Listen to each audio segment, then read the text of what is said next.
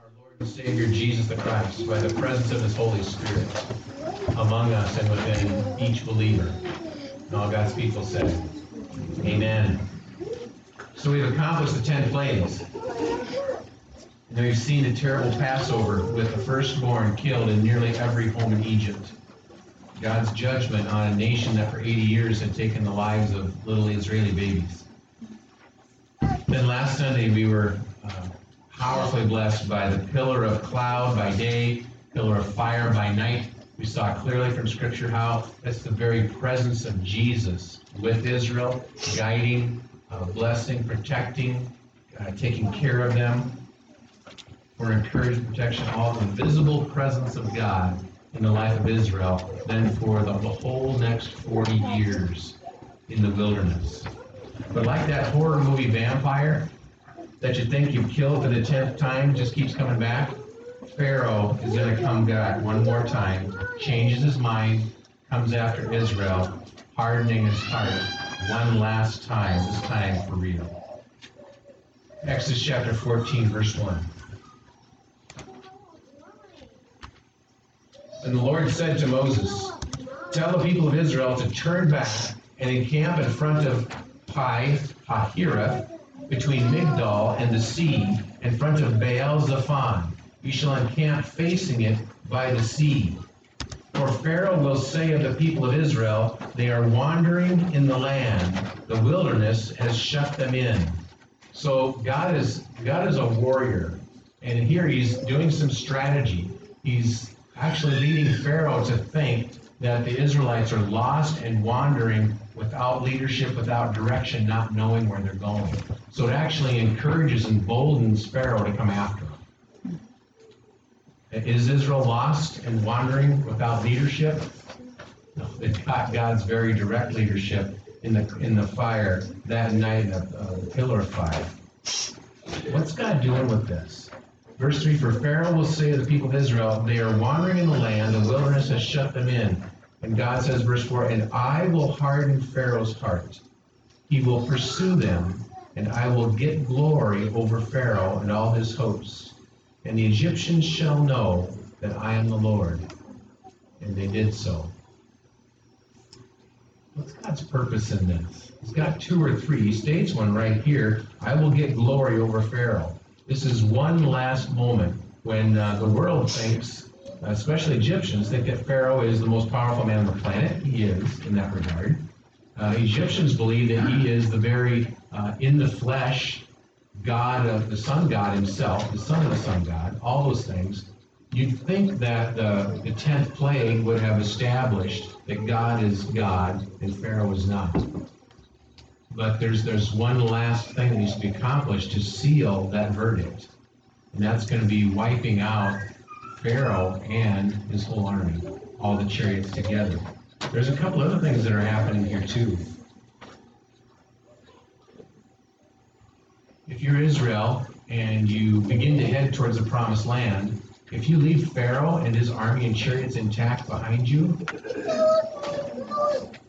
what's the level of danger to Israel? It can be really high. We've seen Pharaoh over and over and over change his heart, steal his heart, speak terrible things. We know that he's ruthless for killing the babies. So what God is doing here is, yes, the 10 plagues accomplish what God wanted them to, certainly. But God has to remove the threat because he knows that Pharaoh will come after his children. And he'd rather establish it right now before Israel that they are safe from that future threat. It will not be a threat in the future. God's going to end it now. So there's so many things happening here. Ultimately, the protection of his children, the boosting of their faith, and the final declaration of God's name being the God of all gods, the King of all kings. Say hallelujah. Hallelujah. Thank you, Lord. And they did so. Verse 5. When the king of Egypt, Verse 5. When the king of Egypt was told that the people had fled, the mind of Pharaoh and his servants was changed toward the people. And they said, what is this we have done? That we have let Israel go from serving us. So, what's the thing that really helped flip their hearts and minds to go after Israel? selfishness. Our workforce. What were we thinking to let our workforce go? Now that Israel's gone, who's going to build all of Pharaoh's heavy, big, wonderful buildings? It's going to be us. So a lot of it is selfishness. Helps turn their hearts back against God, against Israel, to go after him. What is this we have done that we have let Israel go from serving us? Verse 6. So he made ready his chariot and took his army with him, took 600 chosen chariots. I don't know if that'd be like the SWAT team. They're the best of the best, like the Green Berets. He brings the whole shooting match, all the other chariots too, but he handpicks the Green Berets to go with him up front. Took 600 chosen chariots and all the other chariots of Egypt with officers over all of them. And the Lord hardened the heart of Pharaoh, king of Egypt. He pursued the people of Israel while the people of Israel were going out defiantly. The Egyptians pursued them, all Pharaoh's horses and chariots and his horsemen and his army, and overtook Israel, and camped at the sea by Pi-hahiroth in front of Baal-zephon. When Pharaoh drew near, the people of Israel lifted up their eyes, and behold, the Egyptians were marching after them, and they feared greatly. This is a really natural thing for us, isn't it? To turn around, to look back, to see what's behind us, and to again be afraid of it. I mean, when you're coming out of drug addiction, coming out of a disastrous relationship, coming out of all different kinds of pain and hardship, coming out of a deep grief, if we turn around and look back at it and ignore the future and refuse to live in the present of what God's doing and only look at the back, we can go back into it. Stoke up the fear, we can refresh the grief, all those kinds of things. We can overdo it. Israel turns around, looks back, and sees Egypt, Pharaoh and everything coming at him, and the fear comes on greatly. Now we could reason with Israel, right? And say, now wait a minute. For the last few months, haven't you watched God at every single step of the way show that he is God and he's going to deal with Egypt and whatever they're bringing? Hasn't God shown himself over and over again? How about the 10th plague? What about the Passover people? All these things. We can reason, but how many times have you tried to reason with fear in somebody else? How does that go?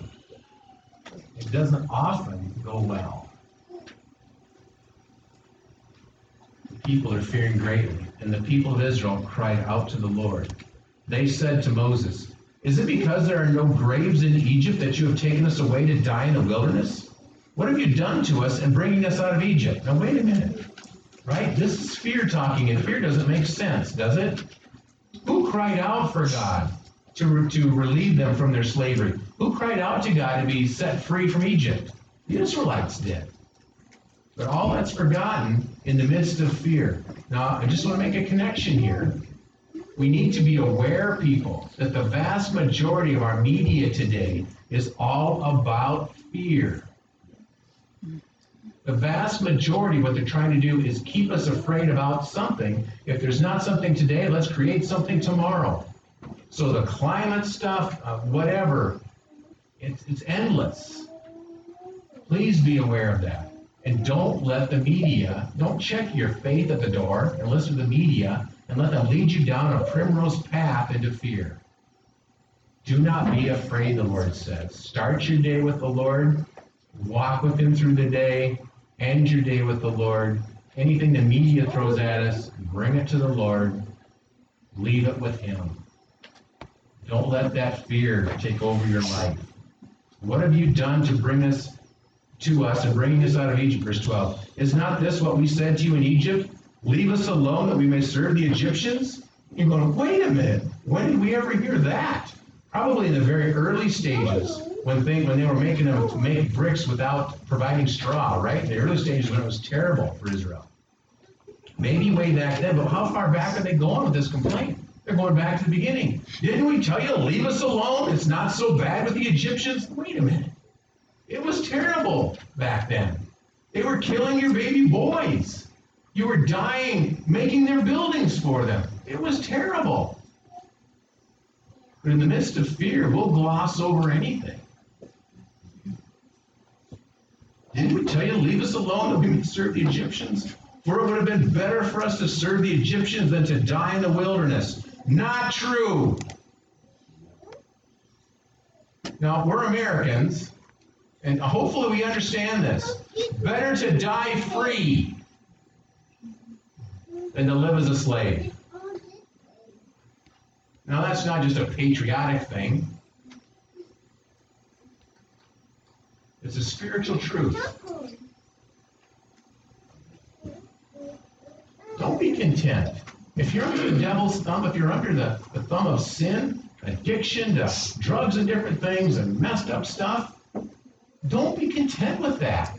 Don't believe the devil's lie that you can never come out from under that.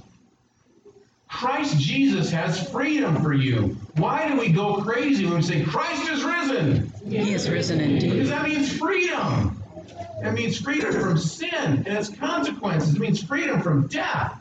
It means freedom from the devil himself.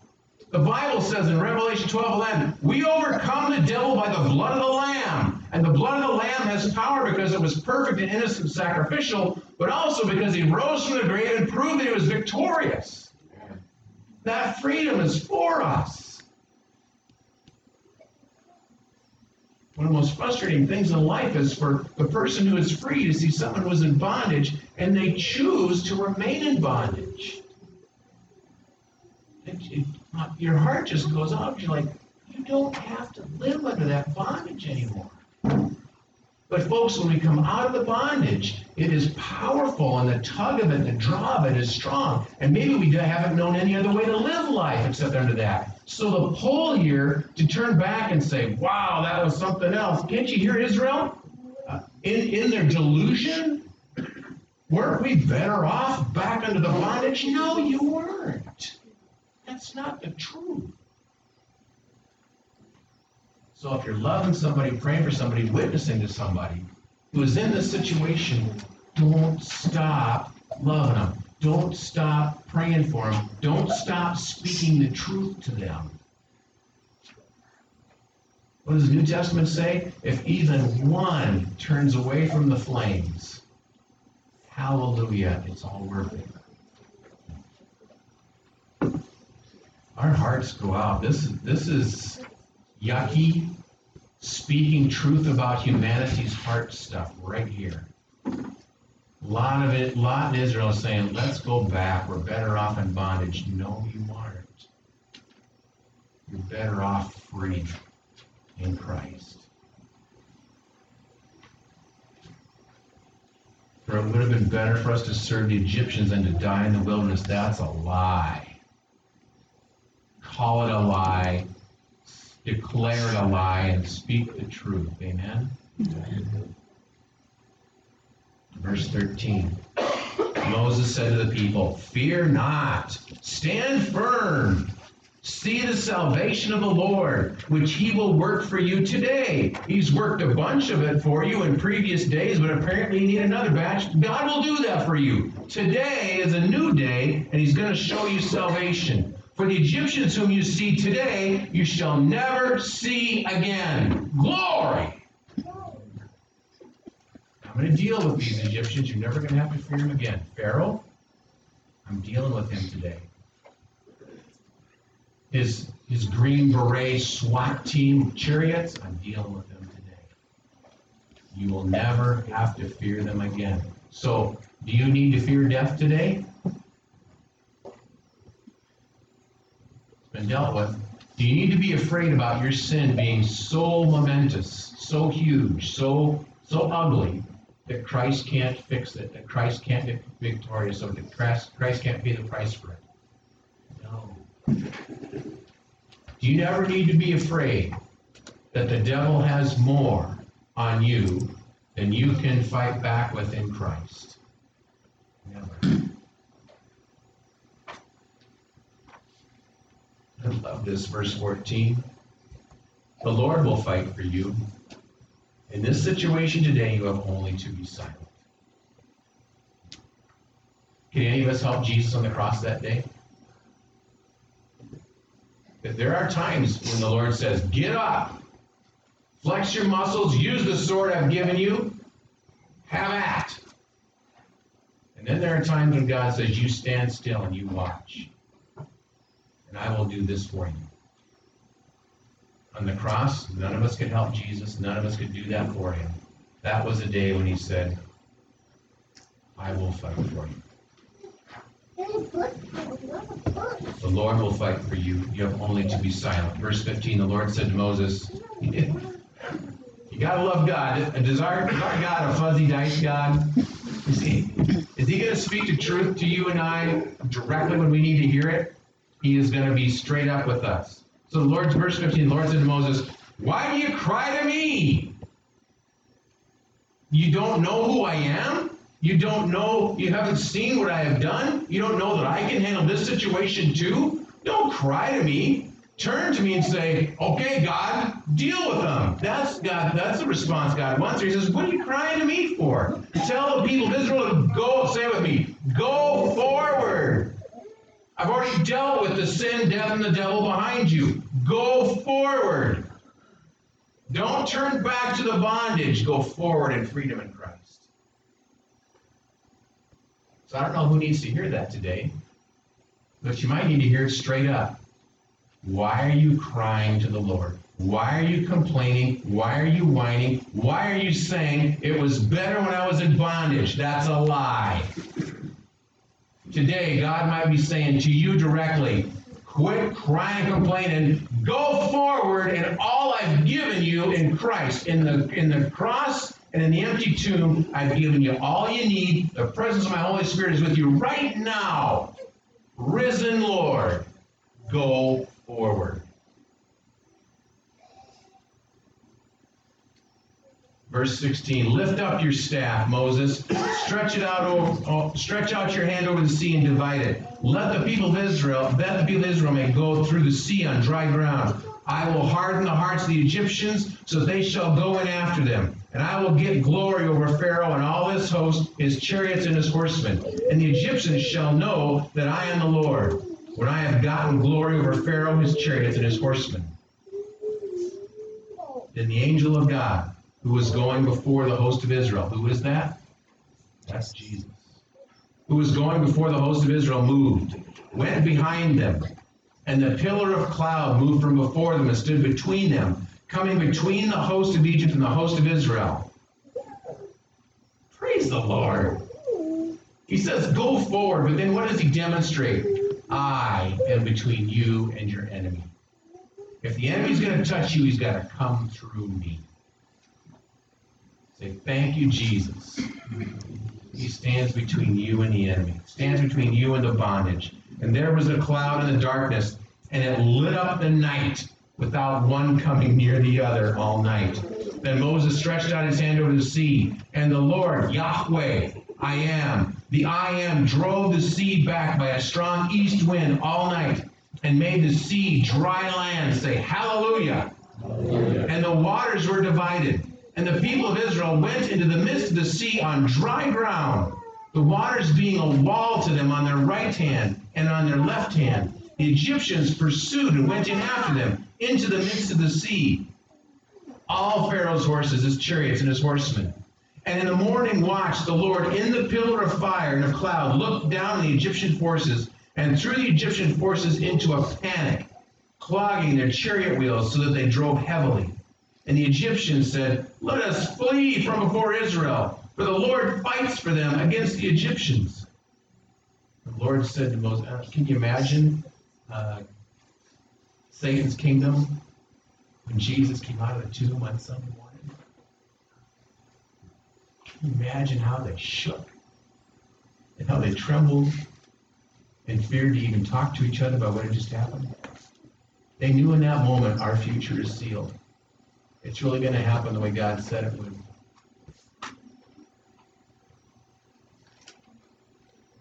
Let us flee. Verse 26, the Lord said to Moses, stretch out your hand over the sea, that the water may come back upon the Egyptians, upon their chariots, upon their horsemen.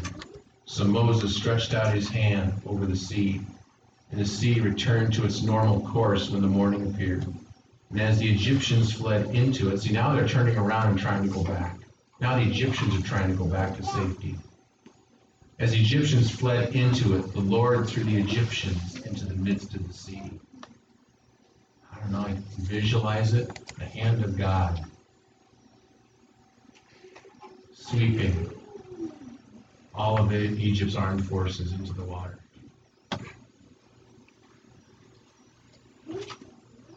The waters returned and covered the chariots and the horsemen of all the host of Pharaoh that had followed them into the sea. Say with me, not one of them remained. Not one, people. The entire army and charioteers of Egypt destroyed in one moment. Anything for Israel to fear now? Anyone for Israel to fear now? Anything for you to fear now? Sin, death, how you die, the devil seems to be working with that. For some reason, we've decided COVID death is the worst possible kind. I don't get into all that stuff, whatever. The devil himself, I don't disrespect him, right? Scripture says, be clear, he is a powerful foe. But I don't fear him anymore. His best weapon was death. Jesus whooped on it. Christ is risen. He is risen indeed. I'm not going to fear death anymore. Not one of them remained. Verse 29. The people of Israel walked on dry ground through the sea, the waters being a wall to them on their right hand and on their left. Thus the Lord saved Israel that day from the hand of the Egyptians, and Israel saw the Egyptians dead on the seashore. Israel saw the great power that the Lord used against the Egyptians. So the people feared the Lord, feared Yahweh, feared I Am, and they believed in the Lord and in his servant Moses. Everybody say, finally, hallelujah. Hallelujah. This is one of the reasons why there's a party in heaven every time somebody gets saved. Because this is part of that moment. It's finally you believe in the great one. Finally you believe in what he's done for you. Finally you've stepped into freedom. Well, Israel obviously had doubts, even after the Passover. So we look at them and it's pretty easy to point fingers, right?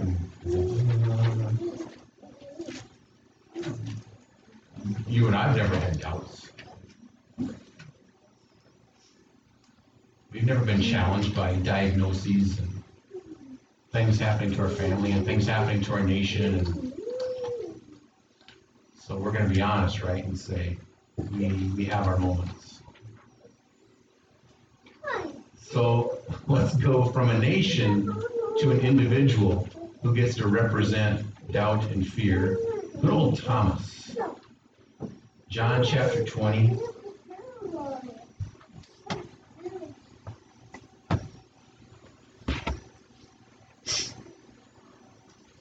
I want to summarize at the edge of the Red Sea here. So the Lord saved Israel that day. But they had to see who they feared. They had to see that they were no longer a threat. Before they could finally trust Yahweh and trust Moses, they had to see it with their naked eyes. Can you hear Jesus saying to his disciples, how many times did he say this? I've never counted. O ye of little faith. Wow. How many times did Jesus say, why did you doubt? Interesting, right? Well, there was this one disciple named Thomas who needed a Red Sea moment personally to help him believe. After Jesus died on the cross and rose from the tomb, Christ is risen. He is risen indeed. But Thomas didn't believe it yet. And he had a terrible time believing. So John chapter 20, verse 19.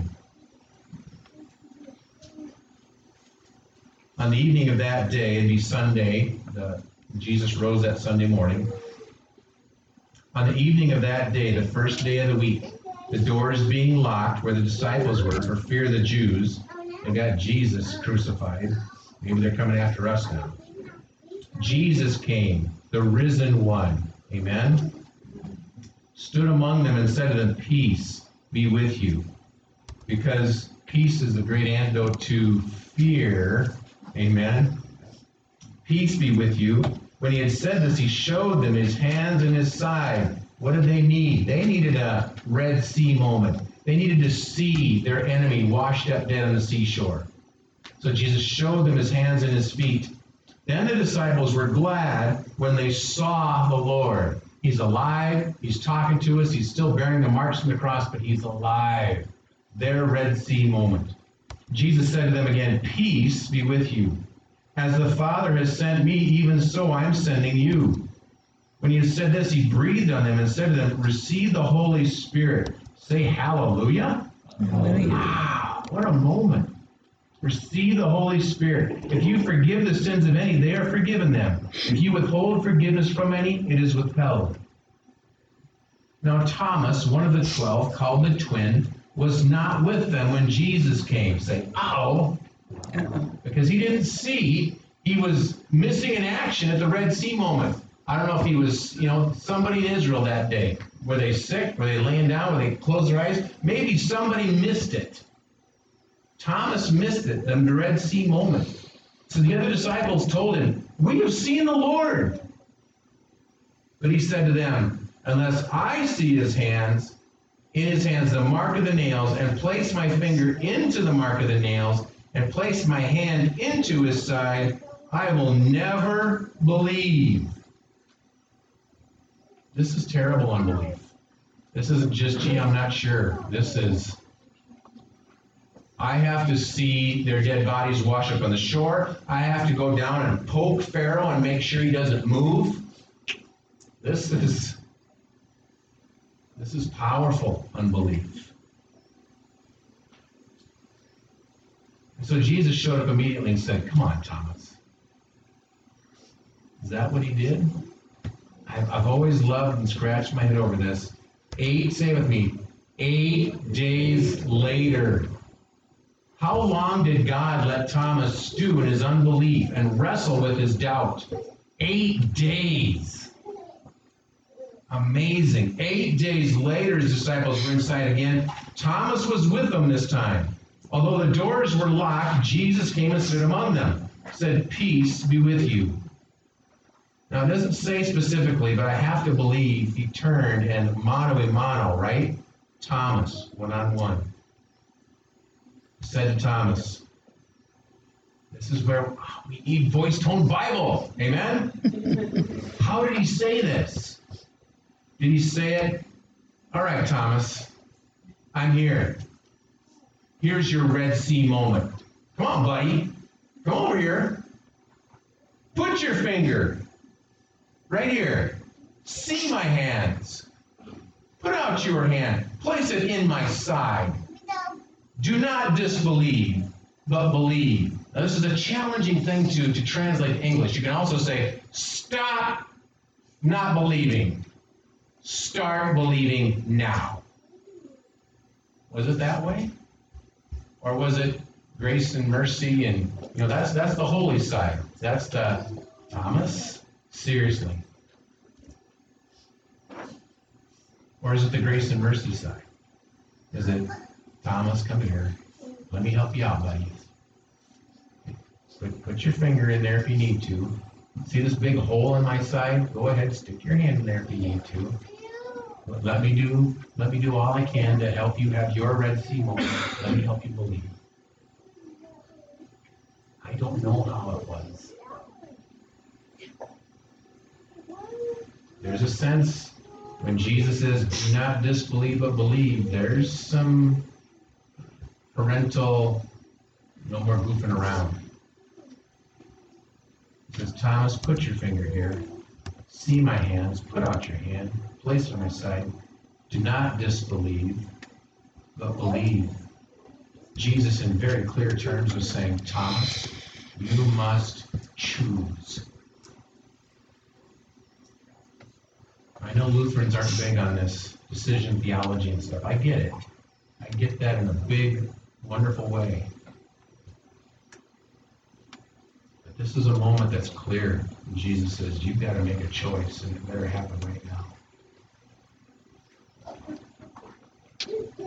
Thomas answered him like the Israelites did on the shore of the Red Sea.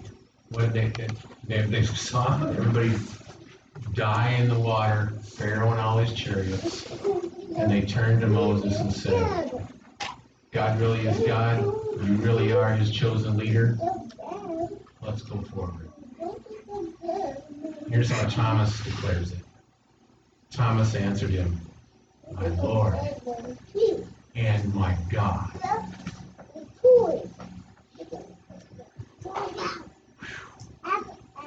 We're concerned about Thomas, weren't we?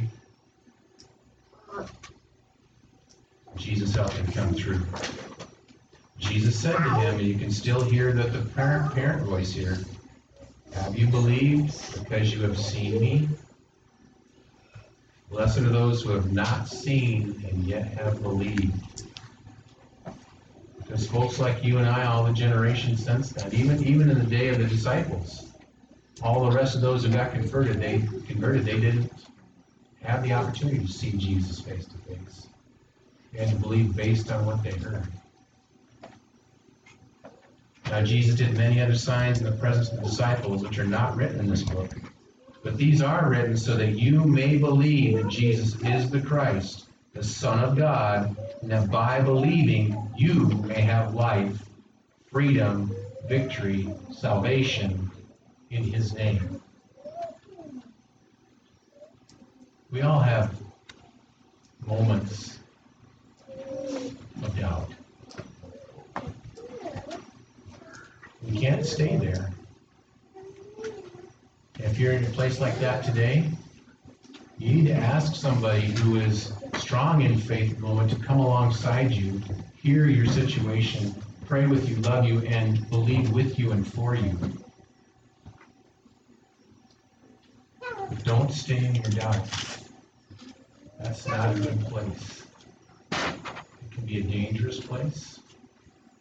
And it's a place where you aren't living in the victory and freedom that God has for you. He wants you and I to go forward into freedom and victory. And not stay stuck looking at the past and afraid of what we came out of. Today I want to encourage you to go forward in Christ. And the way I know I can do that is because of the Word of God, because of His truth. Christ really is risen. He is risen indeed.